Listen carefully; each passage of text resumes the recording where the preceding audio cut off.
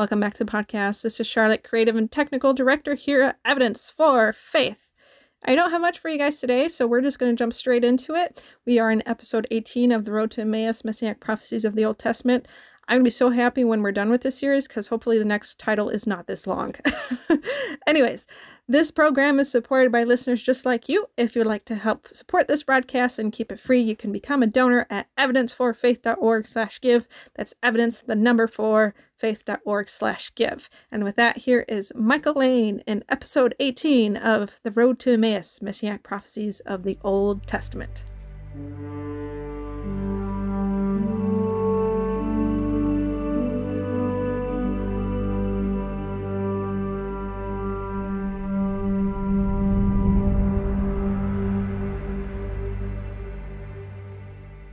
Hi, and welcome to Evidence for Faith. It's your host, Michael Lane, in our series that we're doing called The Road to Emmaus. Glad you're joining us today for this lesson. Whether you're traveling, working, or sitting at a desk, or just relaxing in a lounge chair, whatever, I'm sure many of you are not sitting at a pool at this time of year because I'm recording this and it's in February and it's all very cold outside with a lot of snow. But as we go through this series, we've been seeing so many things, so many prophecies written hundreds of years, centuries, many cases, many centuries before Jesus actually was born and did his earthly ministry. And all these prophecies concerning the suffering Messiah have come true. Jesus fulfilled so many prophecies, considering there's like around 250 prophecies in total. There's about 80 or so major ones. And he fulfilled all these that predicted of how the suffering Messiah, Jesus when he came, the suffering Messiah, what he would do, how the Jews would recognize him. And as we're going through this, we are still in the book of Isaiah. We're going to be in Isaiah for 2 more lessons. And as we're going through, I'm numbering these to keep us in a numerical sequence. So this is number 61. So if you've got a notebook and you've been taking notes or just marking things in something, or if you're just sitting there just paying attention, that's fine. We're at number 61, and this is today. We're going to be starting off with Isaiah chapter 42. Chapter 42, and it's going to be the basically the first 9 verses of chapter 42, and I'm entitling this one, The Servant Messiah. The Servant Messiah. So let's read what the Bible has on this in Isaiah 42, 1 through 9, and again, we're using the English Standard Version, which is a word-for-word translation, and since we're looking at words of prophecy, I didn't want to use a thought-for-thought like an NLT or an NIV or the Message or something like that. I didn't want to go into that. I wanted to go into a readability one people could understand. The English Standard Version is written like on about an 8th grade reading level, and it's a word-for-word translation, and that's why I have chosen to use this. But let's pick up with this. So, beginning in Isaiah chapter 42, we read, "Behold my servant, whom I uphold, my chosen, in whom my soul delights. I have put my servant, my spirit, upon him, and he will bring forth justice to the nations. He will not cry aloud, or lift up his voice, or make it heard in the street. A bruised reed he will not break, and a faintly burning wick he will not quench. He will faithfully bring forth justice. He will not grow faint or be discouraged till he has established justice in the earth, and the coastlands wait for his law. Thus says God, the Lord, who created the heavens and stretched them out, who spread out the earth and what comes from it, who gives breath to the people on it, and spirit to those who walk in it. I am the Lord. I have called you in righteousness. I will take you by the hand and keep you. I will give you as a covenant for the people, a light for the nations, to open the eyes that are blind, to bring out prisoners from the dungeon, from the prison, those who sit in darkness. I am the Lord, and this is my name. My glory I give to no others, nor my praise to carved idols. Behold, the former things that have come to pass, and new things I now declare. Before they spring forth, I tell you of them. Now, this is a fantastic thing. You probably caught many things specifically dealing with Jesus, because we've already covered some of these in other prophecies, where it talks about being a light to the nations, like Jesus will be the light to the world. It talks about a new covenant coming, and Jesus established a new covenant, which took place, and we celebrate this at communion. When you have communion of the Lord's service, pass the sacraments, depending upon what denomination, what church you go to, what you want to call it. If you'll recall reading out of this, Jesus took the cup, it says, and blessed it, and he said this cup is the New Testament, or the New Covenant. Is that a word for that? A new covenant in my blood. So he was giving us a new covenant. It also talks about opening the eyes of the blind. Well, again, we talked about this in a previous lesson.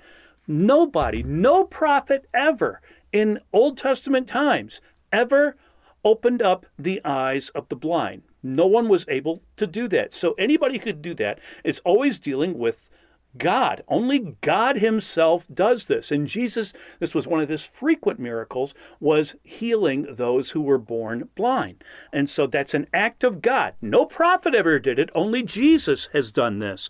And we see this, and he talks about bringing the prisoners out of the dungeon, out of darkness.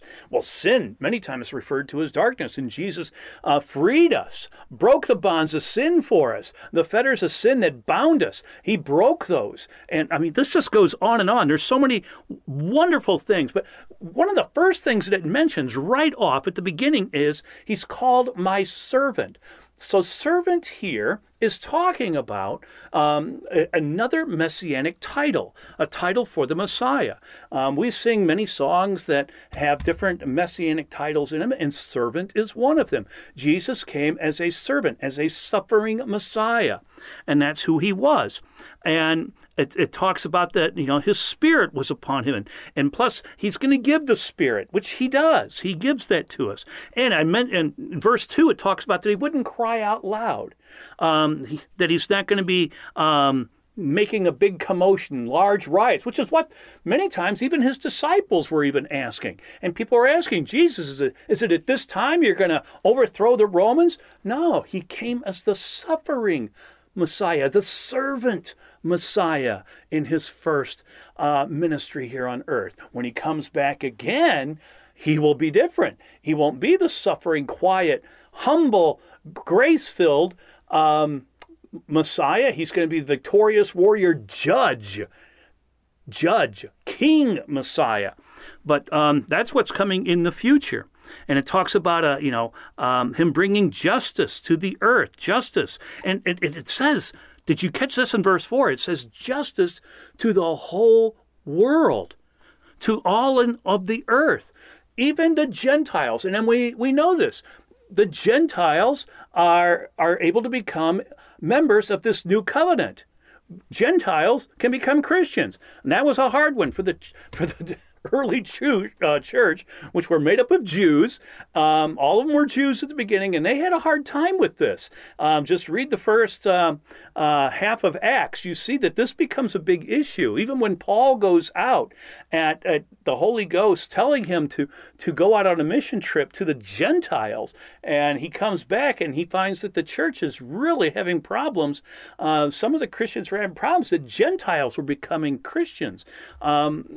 This is a prophecy that the Gentiles would. We've already seen prophecies in previous lessons that include the Gentiles in salvation.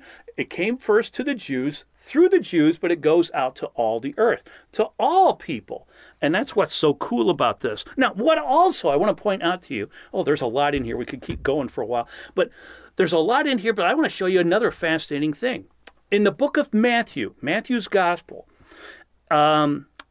Matthew actually quotes this passage, the first 4 verses of this passage, in his gospel. And he records it in Matthew chapter 12, verses 17 through 21. And this is definitely then, since Matthew is using it to describe who the Messiah is, and that Jesus is the Messiah, we know that without a shadow of a doubt, this is a messianic prophecy. And we're going to see this as I go through this now. They reveal a character side of the Messiah that was not fully expected by the Hebrew people, the Jews. They didn't expect the Messiah when he came that he would be a servant. But this is what Matthew writes. Again, Matthew 12:17 through 21. This was to fulfill that which was spoken by the prophet Isaiah. Behold, my servant, whom I have chosen, my beloved, with whom my soul is well pleased. I will put my spirit upon him, and he will proclaim justice to the Gentiles. He will not quarrel or cry aloud, nor will anyone hear his voice in the streets. A bruised reed he will not break, and a smoldering wick he will not quench, until he brings justice to victory. And in his name the Gentiles will hope. This is an absolutely beautiful prophecy. And then the next 5 verses that you find in Isaiah from this, as we just talked about in general here, are characteristics of how you would recognize the Messiah, what he would be like, showing him to be compassionate, showing him to be loving, helpful to fallen man, even to the point of healing the blind. And we all know that's what Jesus came to do. Jesus was the healing, the suffering Messiah, full of compassion. And that's why we are living today in the age of grace. We still have time for people to turn and repent from their sinful ways and come to a saving knowledge of Jesus Christ as the Messiah. But friends, the time is running out. We're coming towards the last days of the last days, in which we will see when the Messiah comes again, when Jesus comes again, the period of grace is going to be pretty much over, because he's coming as a warrior judge king. What the Jews back at the first century were expecting, now they're going to get it, because they missed the suffering Messiah, but they're going to realize Jesus when he comes again, and they will recognize him. So Jews and Christians, we're both expecting right now the same Jewish Messiah to come. And he is going to come again. So this is a fascinating prophecy about this, and talking about the servant Messiah. So that's number 61. Let's go to number 62. Number 62, we're still in Isaiah, of course. And this is Isaiah chapter 49. And it's verses 1 through 13. So this is sort of a longer passage that we see here again. Isaiah 49, 1 through 13, and I'm calling this one, the subtopic for this is the great servant. Yes, we just got done calling him a servant, but now through the Holy Spirit, Isaiah is given more glimpses of the Messiah when he comes, and more about him being a great servant. So let's read this one together as we go through. So if you're following along, or if you're just listening to my voice, that's fine. So we begin. Isaiah 49, 1 through 13. Listen to me, O coastlands, and give attention, you peoples from afar. The Lord called me from the womb. From the body of my mother he named my name. He made my mouth like a sharp sword. In the shadow of his hand he hid me, and he made me a polished arrow. In his quiver he hid me away. And he said to me, You are my servant, Israel, in whom I will be glorified. But I said, I have labored in vain. I have spent my strength for nothing in vanity. Yet surely my right is with the Lord, and my recompense with my God. And now the Lord said, He who formed me from the womb to be his servant, to bring Jacob back to him, and that Israel might be gathered to him. For I am honored in the eyes of the Lord, and my God has become my strength, he says. It is too light a thing that you should be my servant to raise up the tribes of Jacob and to bring back the preserved of Israel. I will make you as a light for the nations, that my salvation may reach to the ends of the earth.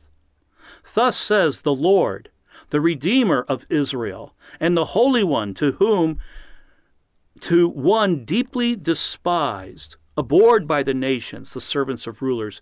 Kings shall see and arise, princes, and they shall prostrate themselves because of the Lord, who is faithful, the Holy One of Israel, who has chosen you.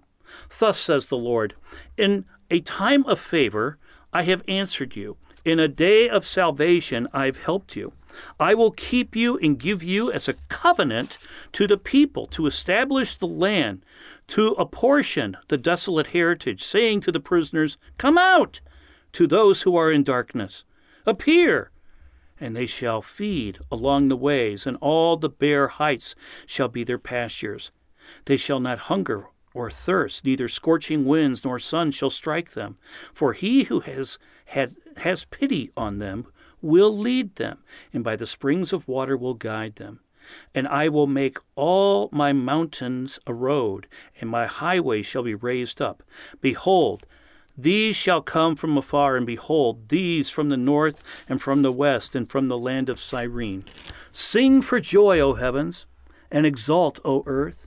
Break forth, O mountains, into singing. For the Lord, I have comforted his people, and will have compassion on his afflicted. Now, this passage here, as we're going through this one, this passage continues to describe, as I said, a servant Messiah. And we saw some of the exact same wording of what we just saw in the previous one. We saw practically the same things in certain cases. A light to the nations. And in this case, to the despised. He's talking about salvation going to the ends of the earth, to the Gentiles. It describes also that this Messiah, this great servant, would be born of a woman, talking about the Christmas story here, of course. So this passage continues to describe the Messiah as a servant. But actually, it's divided into two sections. You can easily divide this prophecy, this entire prophecy, into two major sections. The first one is the first 7 verses, 1 through 7.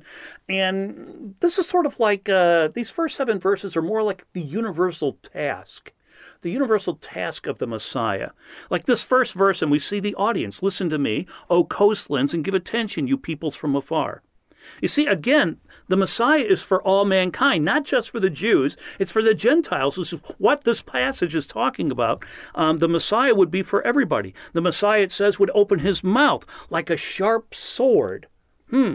That's very similar to what we read in the book of Revelation. In Revelation chapter 1, verse 16, we read, In his right hand he held 7 stars.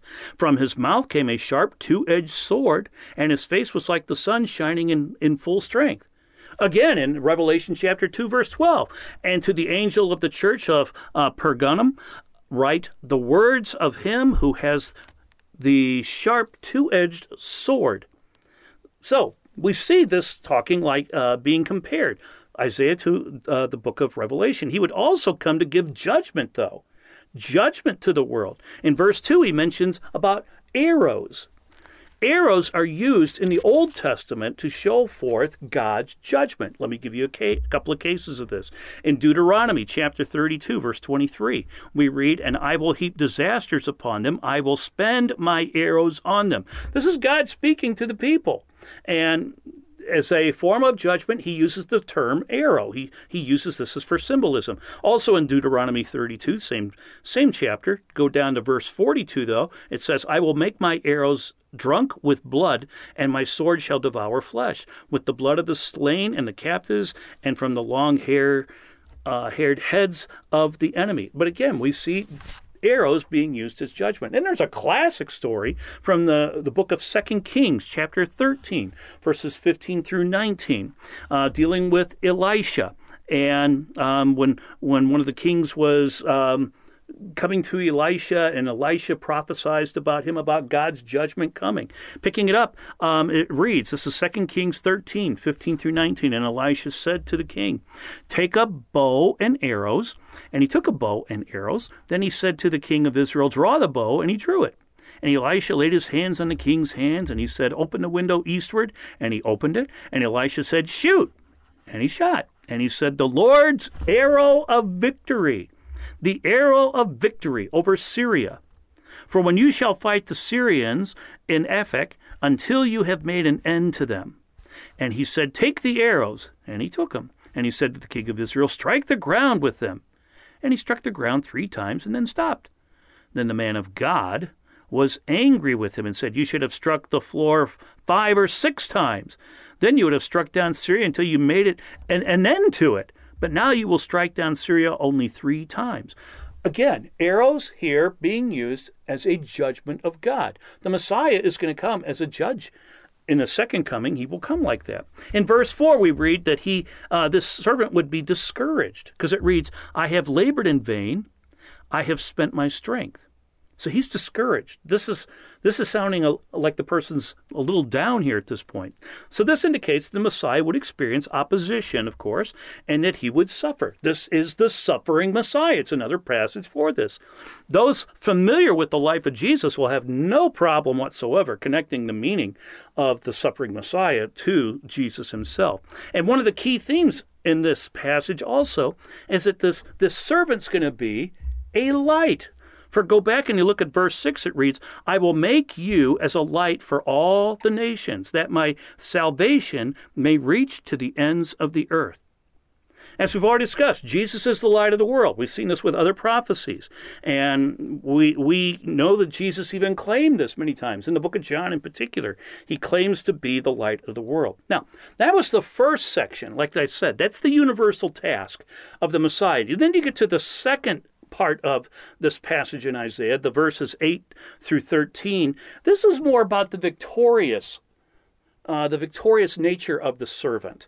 So these verses here, 8 through 13, and actually this deals with the future coming of the Messiah. So it's a little bit beyond the scope of our lesson here, the road to Emmaus, about him in the future. But that's what this is talking about. And in the future, it talks about what the Messiah would do. That he would be, the servant Messiah would come, and he's going to free the people from darkness. And it gets into the needs of the people and stuff. But it's more talking about in future events at that time. Well, that's number 62. Let's go to number 63. So we're moving right along.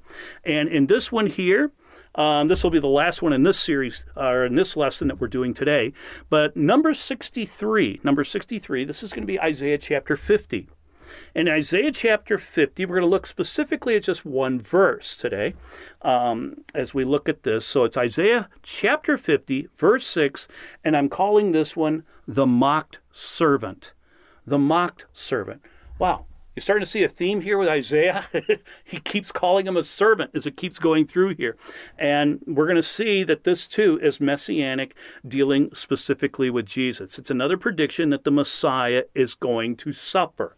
That Jesus, who is the Messiah, the Jews should recognize the Messiah when he comes, because not only is he going to be a light to the world, not only will he set in a new covenant, but he will be doing miracles like healing the blind, etc. But another thing, he's going to be mocked. He's not going to be accepted by everybody. Not everyone accepted Jesus as the Messiah. As a matter of fact, very few did.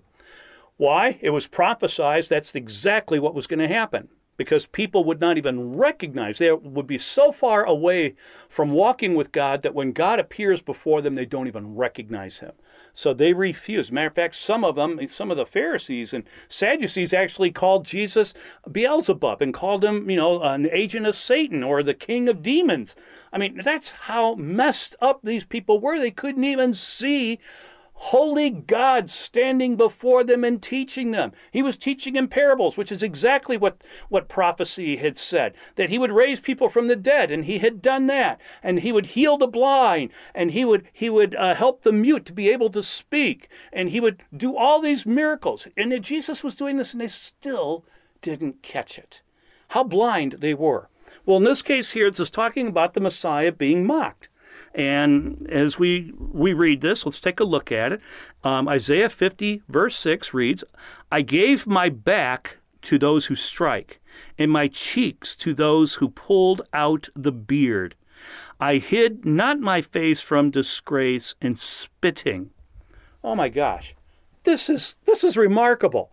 This is hundreds of years before Jesus is going to be scourged, yet this is talking specifically about this. He's going to be made fun of. Remember, the Romans made fun of him. They put a robe on him, put a crown on his head of thorns, put a scepter in his hand, and they took it away from him. They beat him with it. They whipped his back. They spit upon him. They slapped him, and all sorts of things. And it's described. I'm just not making this up. Let's take a look. In Matthew chapter 27, verse 30, it says, and they spit on him and took the reed and struck him on the head.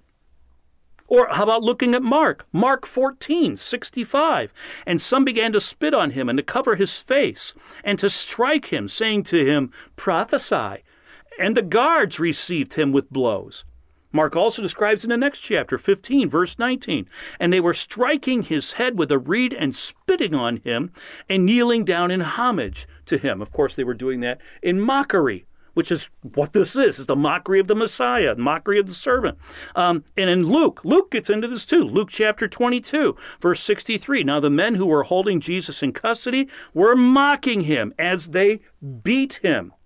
And of course, John goes into great description on this. In John chapter 19, verses 2 and 3, we read, and the soldiers twisted together a crown of thorns and put it on his head and arrayed him in a purple robe. And they came up to him saying, Hail, King of the Jews, and struck him with their hands. All of these four gospel writers put this down, wrote this down, witnessing the event.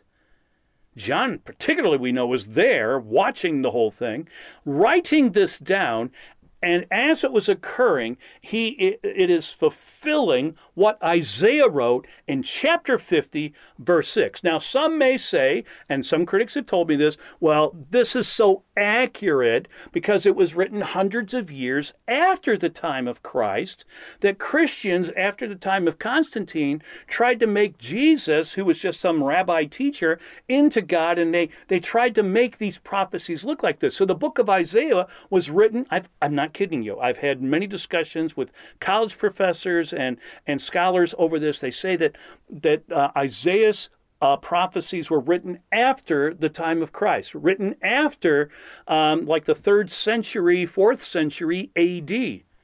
Well, the Dead Sea Scrolls totally blow that out of the water because the Dead Sea Scrolls have been proven, and all scholars accept that there's at least 5 copies of the book of Isaiah alone in the Dead Sea Scrolls that have been found. And in those 5 copies, you find this prophecy, and this was written hundreds of years before Jesus ever walked on the earth in his ministry. There is no way that these critics, what they're saying, can possibly be true. They're lying to themselves because they just don't understand. And when I've tried to explain this to them, in some cases, I have been able to get them to see the truth on this, that these prophecies were written hundreds of years beforehand, that Isaiah, living hundreds of years before the time of Christ, wrote that the Messiah, when he comes, he would be a servant Messiah, and he would be mocked. He'd be spit upon, he'd be beaten and ridiculed, etc., etc. They'd pull his beard. All this is described in the scripture. And I said that, and I told him, this is written hundreds of years before it happened, not during the time or after the time of Constantine. This is sheer prophecy, and it is absolutely perfect. This is an amazing thing. Oh, I don't know how you are, but I'm standing up right now in the studio because I can't sit and talk about this. This is so exciting to see how these prophecies, hundreds of years before, in this one here, talking about how they mocked and beat the Messiah, how they beat Jesus, what they did to him, was written hundreds of years before. And still yet, the Jews didn't catch it. Talk about being blind. And even today, scholars will often get into discussions with me on this, and they try and say, no, this was written hundreds of years later. This was not written before the time of Christ. Well, no, I even have a copy hanging on my in my curio just outside the studio of a copy of the Dead Sea Scroll of Isaiah. And this scroll, the actual scroll, mine's a replica, the actual scroll goes back to at least 150, possibly 200 years before Christ was actually born of Mary. And so there's no question about it, because this is actually written in that scroll. And you can read it in the Hebrew, and you can see this actually took place. So we're out of time on this one today, because the next lesson, we're going to be on number 64, and we're going to almost pick up on the exact same idea and thought that we're on now. And it's an amazing thing. It's going to be about the scourging of Jesus, which we just got into, but it's going to go into more detail. Isaiah talks about it in chapters 52 and 53. And because of that, we're going to probably dedicate just one entire session just for that, because it's so remarkable. It's just mind-boggling that how accurate this was. Hundreds of years, written hundreds of years before the event, and it took place exactly. So I want to thank you for joining me today anyway. We're got through 63 prophecies at this point, major prophecies, and we've got, 20 or so still to go here. It is just an amazing study. I hope you're gaining a lot out of this and getting to see how some people have told me that when I have taught this in the past, that this showed them beyond a shadow of a doubt that Jesus Christ truly is the Messiah. And I've had some people that, one person in particular who told me that this is what convinced him that Jesus Christ is Lord. And he came into a saving knowledge of Jesus specifically because of this series that we're doing. So I hope this is, you're enjoying this, just not getting some education here, but this is drawing you into a deeper appreciation of God, and so that you'd be able to praise and worship him even more. That's my goal here, and I want to thank you for joining me. Until we meet again, take care and God bless.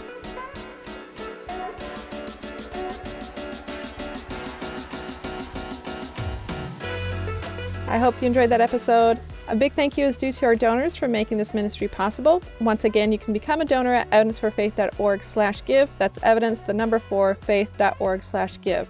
And help us keep this broadcast free. You can also support us by sharing, subscribing, and leaving a review on this podcast. If you would like to hear Michael live, you can also check out our bookings calendar at evidenceforfaith.org or book your own event with Michael. So this is Charlotte signing off. I'll see you on the next episode.